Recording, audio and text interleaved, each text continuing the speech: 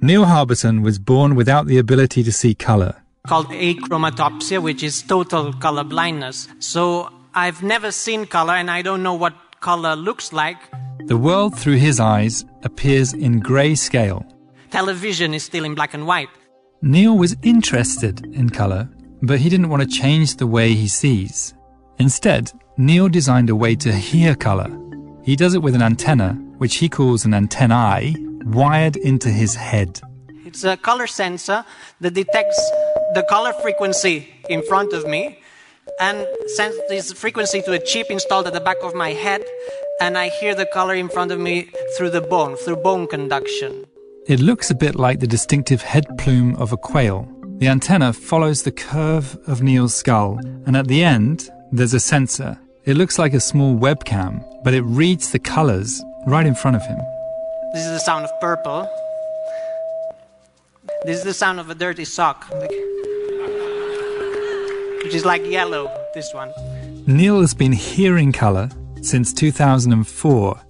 These tones have been in the background of his life for so long that after some time, all this information became a perception. I didn't have to think about the notes. And after some time, this perception became a feeling. When I started to dream in color is when I felt that the software and my brain had united.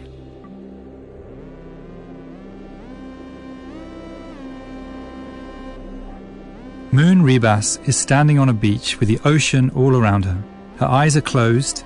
She tilts her head back and reaches her arms out to the sides, opening herself up to the world. And then she retracts. Her arms pull in, seeming to cradle something right in front of her. Moon is performing a dance called Waiting for Earthquakes. In this piece, Moon is the dancer, but the Earth is the choreographer. For several years, Moon had implants in her feet connected to online seismographs that vibrated whenever there was an earthquake. This is what I call the seismic sense. Of course, I had to get used to feeling all these vibrations constantly because the Earth is very alive and it moves a lot. In Waiting for Earthquakes, Moon takes what's happening inside her body, the Earth's movements, and interprets them for an audience. I felt like I had two heartbeats now, like my heartbeat and the Earth beat. She says the technology doesn't stand in the way of her connection to nature, it brings her closer to it.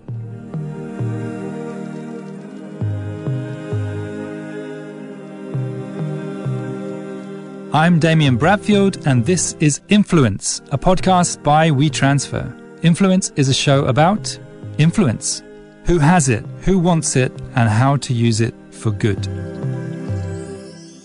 Neil Harbison and Moon Ribas both grew up just outside of Barcelona.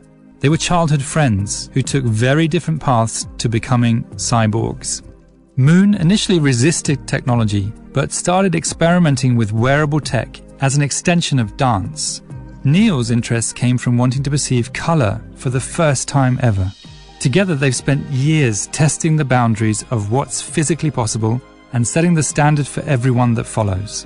Today they run the Cyborg Foundation, which they founded in 2010. It supports cyborg art, defends cyborg rights, and helps other people on the journey to become cyborgs.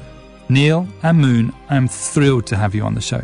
Thank you so much. Thank you. Now, I know, Neil, you've said in the past that you don't want to claim to be the world's first human cyborg, but you do consider yourself a cyborg. Yeah. And you consider yourself also trans species. Yes. So what exactly does that mean? Not just in general, but what does it mean to you? To me, identifying as a cyborg is that I am including technology as part of my identity. I don't feel that I'm using or wearing technology. I feel that I am technology. So to me, identifying as a cyborg is simply that I'm including technology, in this case cybernetics, as part of my identity. And transspecies is that I feel that I'm not 100% human, because I feel that having an antenna or having infrared and ultraviolet perception, which are organs and senses that are not traditionally human, makes me feel transspecies. It's funny, as I'm talking to you, I mean, no one else can see this. We're on Zoom or whatever it's called, Riverside FM, and you have an antenna attached to your skull, and I'm sitting here with headphones on, which I've literally had attached to my head for the last year and a half. It can't be long before these will be embedded, or somehow they're embedded within us as well. Is it meaningful for you to draw a line between where man ends and machine ends? When it comes to the body, I don't think it's so relevant. But when it comes to perception, feeling the difference between brain and software, I think that's where the line has been more blurry and intense. And adding new senses, adding new perceptions of reality because you've merged with technology, that's what really changed my perception of identity. I didn't start feeling cyborg because I merged physically with technology. I started to feel cyborg when I felt that my mind had merged with technology, and when I stopped feeling this difference between thought and software, and when my perception of reality changed. So I think it really doesn't matter if you are connected to technology in an implant or an explant, or you use technology continuously. I think the difference is when you start feeling that technology is part of you. That's the point where I think identity starts changing. So, Moon, does the same apply to you? Yeah, for me, it's even blurrier, I think.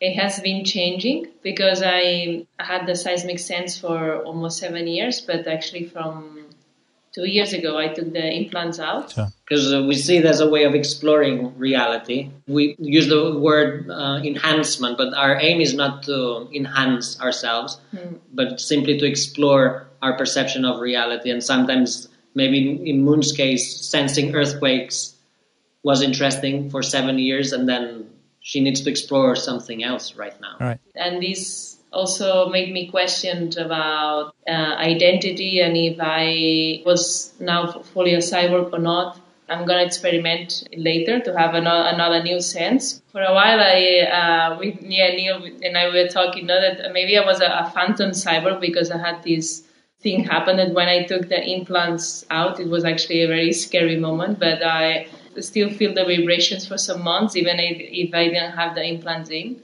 So I thought maybe I was a phantom cyborg because I had this phantom effect on myself. Or she's a post-cyborg because she's been a cyborg and now she's fully organic again. Or maybe she's ex-cyborg. I don't know.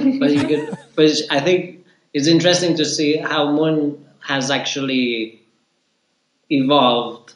Whereas I'm more of a classic cyborg. I've had the same organ with the same antenna for 17 years, whereas Moon, she's been evolving through the years. In 2007, she had a sense in her arms, then she moved, now it's explant. So she keeps exploring her relationship with technology in different ways. And why did you decide to remove them? I wanted a radical change. I guess it's researching always new experiences. And I had the seismic sense for 7 years, and I felt I needed something extreme and new. And the most extreme thing I could think of was like to take them out, actually. A really good thing about the seismic sense is when I also get to perform Waiting for Earthquakes, and when I do the performances where Earth is actually becoming the artistic part of my performances. So in this way, I'm trying to find new ways of still doing that, even if I didn't have the implants, still using Earth as a choreographer and doing the performances. But I think you removed them because you said you felt lonely as well. Yeah, exactly. Cyborg art is very lonely. It's an art that you are the only one experiencing it because you're the artist, you're the work of art, you are the space where the art is happening, and you're the only one in the audience. I'm the only one sensing the colors directly into my head. Moon was the only one sensing the earthquakes in her body. So cyborg art is a kind of art that only happens in the body of the artist, and in a way, it can make you feel a bit lonely. And I think that was Moon's case. Yeah, but I remember saying that sentence. Actually, it's like I want to dance with other people, not just Earth, because I felt like always waiting for earthquake, which I love doing that performance and I'm still doing it. But my aim after the implants was to share the stage with more people and trying to do this thing of to have other performers apart from Earth and natural phenomena on stage. Actually, in 2 weeks I'm gonna premiere a stage piece. Okay. I'm dancing with a contemporary circus artist, myself, and then we also gonna perform with ice, blocks of ice on the stage. So depending on the temperature of the space, it will be melting sooner or later. So we were looking for different ways of putting Earth itself and natural phenomena themselves on a stage and treating them as another performer. So in the future, imagining that there are more people that become cyborgs like you guys, is it a possible hypothesis that they will be equally lonely? Maybe. Actually, loneliness is an issue, no? Now that, there's many people that feel lonely even if they're not cyborgs. For sure. It's a thing that I think our society is doing because we don't need communities to survive. Right. By enabling your body to have implants that potentially are, Bluetooth enabled or internet enabled, you do allow yourself to be monitored or more easily. And I can imagine in certain markets where there's already a huge amount of monitoring and data tracking and breaches in terms of privacy that it would be off-putting to go into that route. I can also imagine in a market like Denmark where actually there are quite good practices in place to respect data and privacy and everything else. It may not be such a concern. In conversations you have with people that come into the labs, are data and privacy topics? How do people treat that or view that? Most people don't care, right? It's never a topic, never, and not even in my case. I don't care, but I understand that it could be a problem. We presented cyborg rights, and that we should have the right to decide who or what is allowed to track us, or who is allowed to enter our bodies, because we have internet connection, we could be physically hacked. So all these new situations that emerge when you merge with technology need to be addressed by governments, and new laws need to be created. But we focus so much in the creation of new senses that we put this subject more aside, and we really concentrate mostly in how we want to sense reality. I think it's because it's very experimental. If everyone had it, then maybe it would be a problem. But now it might be worse if no one wants to track you. Maybe I would feel worse. Feel lonely. Sorry, just that Nilo is very positive person, very optimistic. Whatever you think is something bad for you, Neil changes it and it sees it as something has a positive outcome. Oh, that's great, right? We need more Neils in the world right now. So Elon Musk is a very positive person, and he's developing Neuralink, and I'm sure that he will come up with something that will be well marketed, well presented, and could potentially help people that have been paralyzed in the past or help restore movement, but could also be used for many other things. What do you think a person like Elon plays in this space? Do you think he has a good positive contribution to make to the world of cyborgs?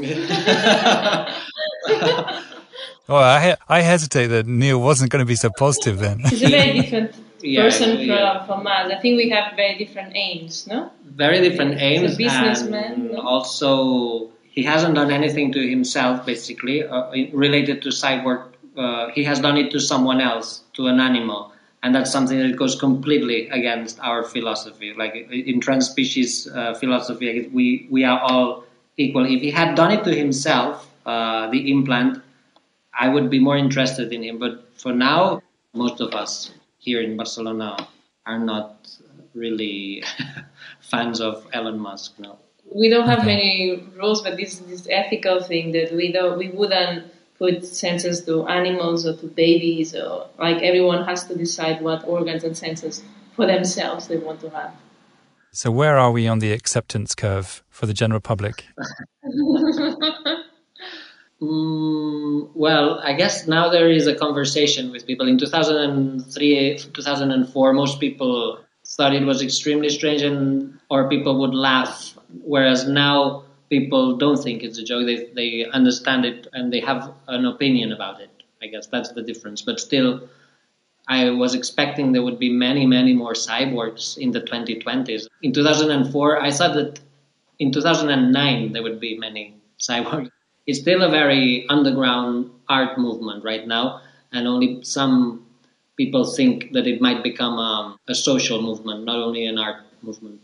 Yeah, society takes a long time to accept changes. Right. I mean, there's still people struggling to accept to treat equally women and men, or like people from different races.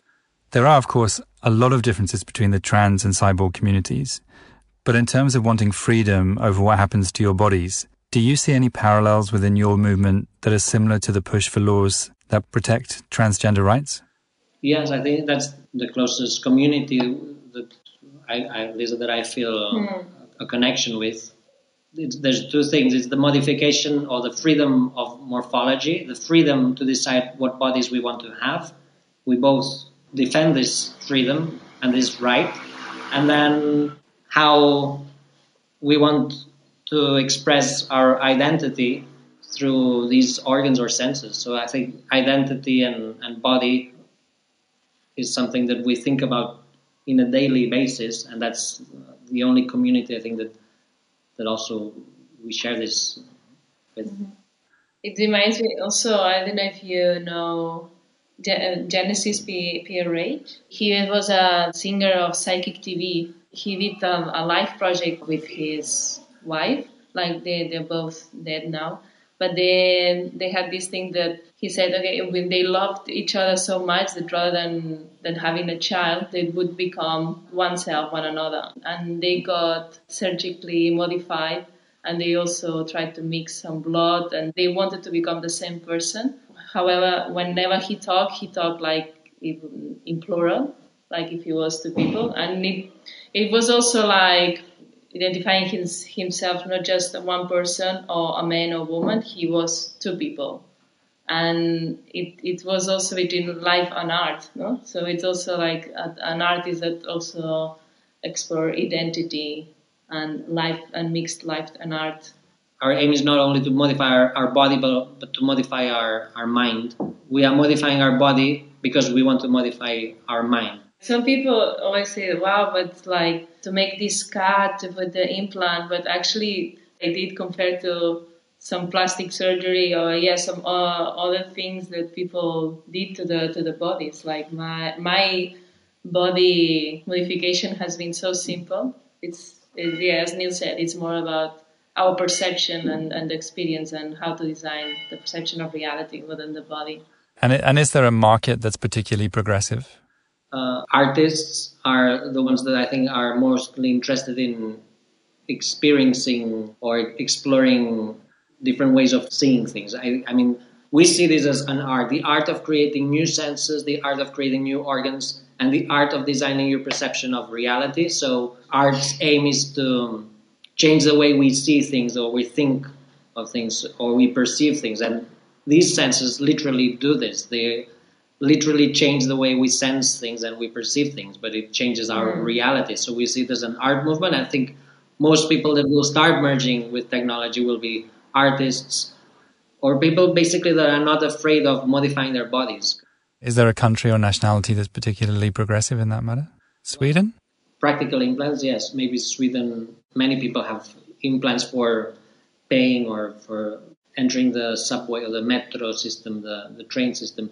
We will see, I guess, countries where there'll be a large number of people merging with technology for practical reasons. But when it comes for artistic reasons, I think right now, here in Barcelona is where there's more people doing it, because at least 12 or 10 artists that have merged with technology to experience reality in a new way. What sort of implants have they had?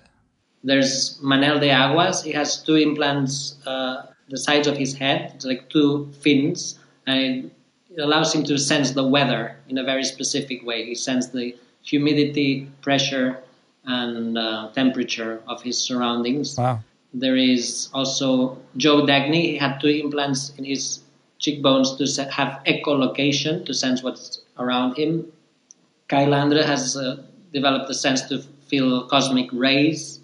Pau Prats has developed a skin to sense ultraviolet levels. Alex did a sense to feel the air quality, so he can feel if the air quality is dropping or is going up. And now there's the latest one is Paul Lombarte, and he's developing a digital heart. So he actually has digitalized his heart already, and he has sold his heartbeats as an art piece in the form of an NFT. So actually, the person that has bought his NFT can access his heartbeat. So he can see live his heartbeat. How old is he? 18. Oh, okay, wow. So you got at least a 70-year NFT. Well, there's offers now to buy it for, I think the last one was $1,000, trying to buy the NFT. So you can also alter his heartbeats by sending vibrations to his body, and then you can see how you can alter his heartbeat. Wow. You could be responsible for his death. Yeah, but art can be dangerous sometimes. I guess you can see many performances where there's a risk. And in this case, it's a lifelong performance, an artwork that will die whenever the artist dies. So we're working with Marina Abramovic at the moment, doing the Marina Abramovic method on We Present. And as a performer, I mean, she's also over the years taken things quite to the edge, allowing people to cut her physically or whatever else for the cause. Fascinating. Yeah, that's maybe a good comparison. But it's taking performance into the 21st century and bringing this live performance in the blockchain, which is indestructible. So he has committed his life to art forever now. This makes my heartbeat go faster, just to think about it.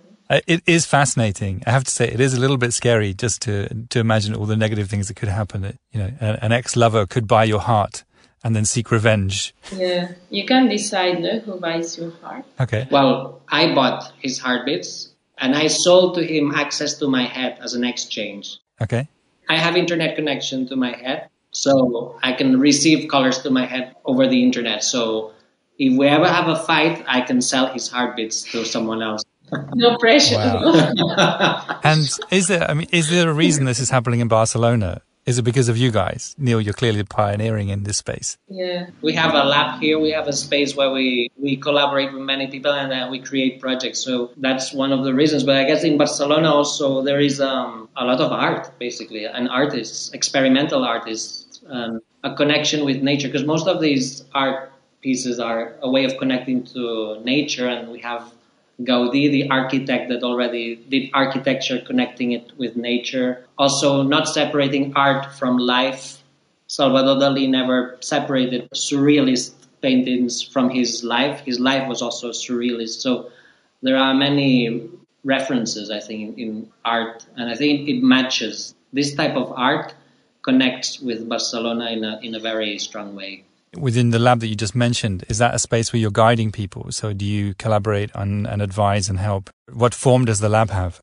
It's a very interdisciplinary space. We call it the cyborg bunker because it's underground. Sure. Very different people come. People that manufacture and know how to do software. Material designers. And then we have artists in residence that come from now in next month, a Japanese artist is coming to stay for 2 months. After that, a Serbian artist is coming to stay for a month as well. So people come for a while and then we help them develop their own organ or sense. And if it goes further, then we work on having an implant, and we also do surgery in this space.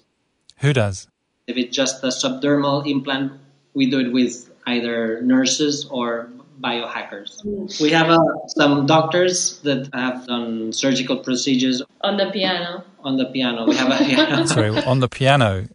You literally do it on a piano. Yeah, we have We have a very long piano, Okay. like a grand piano. Is it sort of a ritual? Yes, we have this long piano, and it actually, And you could play calm music. when there's an implant, people can watch the implant as a performance or as a ritual. Yes, As an event, I was looking at Rembrandt's work yesterday in a museum here in Amsterdam. One of the exhibitions they have as part of the installation was a series of work that Rembrandt had painted depicting people watching operations taking place, particularly post-mortems. And for a lot of people, they would never have been able to see this sort of thing happening before. You're opening it up to the general public to see the future again. Sometimes all this becoming a cyborg, it feels that it can be very futuristic, but it can be going back to the past as well. Like, for example, these rituals of transforming yourself in somehow, or trying to understand where we are by extending these senses. We are experiencing the primitive transformation of our species. what we're doing now is, it will be seen in the future, I think, as something very primitive, trying to transform our species into something else. And I guess what we're doing now in the future will be much easier. It will be genetically done. We won't need all this technology. You will be able to genetically modify yourself and have new senses, new organs. Who's documenting it? Cameras. It's filmed. Yeah, I think you need an oil painter there just to do it justice. Oh, well, there is David Macho. Yes, there is a there is one. We can send you the paint. There is a painting with a surgery on the piano. A Neil and Moon retrospective. So what's your updated prediction then for when people will begin to explore embedded technology? Yeah, exactly. I used to say in the 2020s, but now I remember saying the 2030s. I always imagine like these two type of future. One is like carry on like this, the technology becomes really part of us, and in the future everyone will already have technology in them. And then I have this other future that it's completely different, that suddenly internet will break, that we won't fly anymore, that we will live like our grandparents used to live, like different, of course, because what happened to our lives will affect us, but we won't move that far, we won't communicate that much, the cities won't be that productive. I feel I have this future too in my mind. There won't be one future, there will be many futures, and that's the diversity that we will see, that there will be many different lifestyles, many different ways of living, and many different types of body. On your calendar of 2030, where will we be in the next phase of development? There will be at some point a cyborg clinic. In the same way that there's plastic surgery clinics or tattoo salons, there will be at some point cyborg clinics where all these people from different disciplines will merge and will offer some kind of more official way of merging with technology. And I think that will be maybe a country that we haven't mentioned, like a small unexpected country, maybe Iceland, maybe Monaco, maybe Ecuador, maybe, that will offer this type of service. And then maybe we will see people from all over the world traveling to this country to have this type of surgeries, as it happened with transgender surgeries at the very beginning, that people had to travel to different countries. We also think maybe like new universities or college degrees will come, for new organ designs, new census designs. Actually, we were collaborating with a university from Colombia, and the students, they were doing a subject just in designing new census and new body parts. Yeah, so it might also become an art degree, like this graphic design, there is product design, there might be cyborg design or new organ design or new sense design, and that might help also normalize what we are doing. Thank you very, very much. It's super fascinating to catch up with you. Thank you so much. Thank you. And that concludes our episode for today. Thank you to Neil and Moon for blowing our mind and expanding our senses, quite literally. Influence is hosted by me, Damien Bradfield. Our producer is Rachel Swaby, with editing from Elise Hugh and Audrey No. Sound engineering is by Bob Gilmartin. Our WeTransfer creative producer is Linda Mertens. Thank you to our wonderful studio in Amsterdam, to Michelle at Center Sound. You can find Influence on Apple Podcasts, Spotify, or wherever you do or don't listen. If you're enjoying the show, please follow us, rate and leave us a review. And you can follow me on Twitter sporadically at DJ Bradfield. If there's anyone you think that we should interview, I would love to hear from you. Influence is a podcast from WeTransfer, produced in association with Reasonable Volume. We will be back with a new episode in 2 weeks.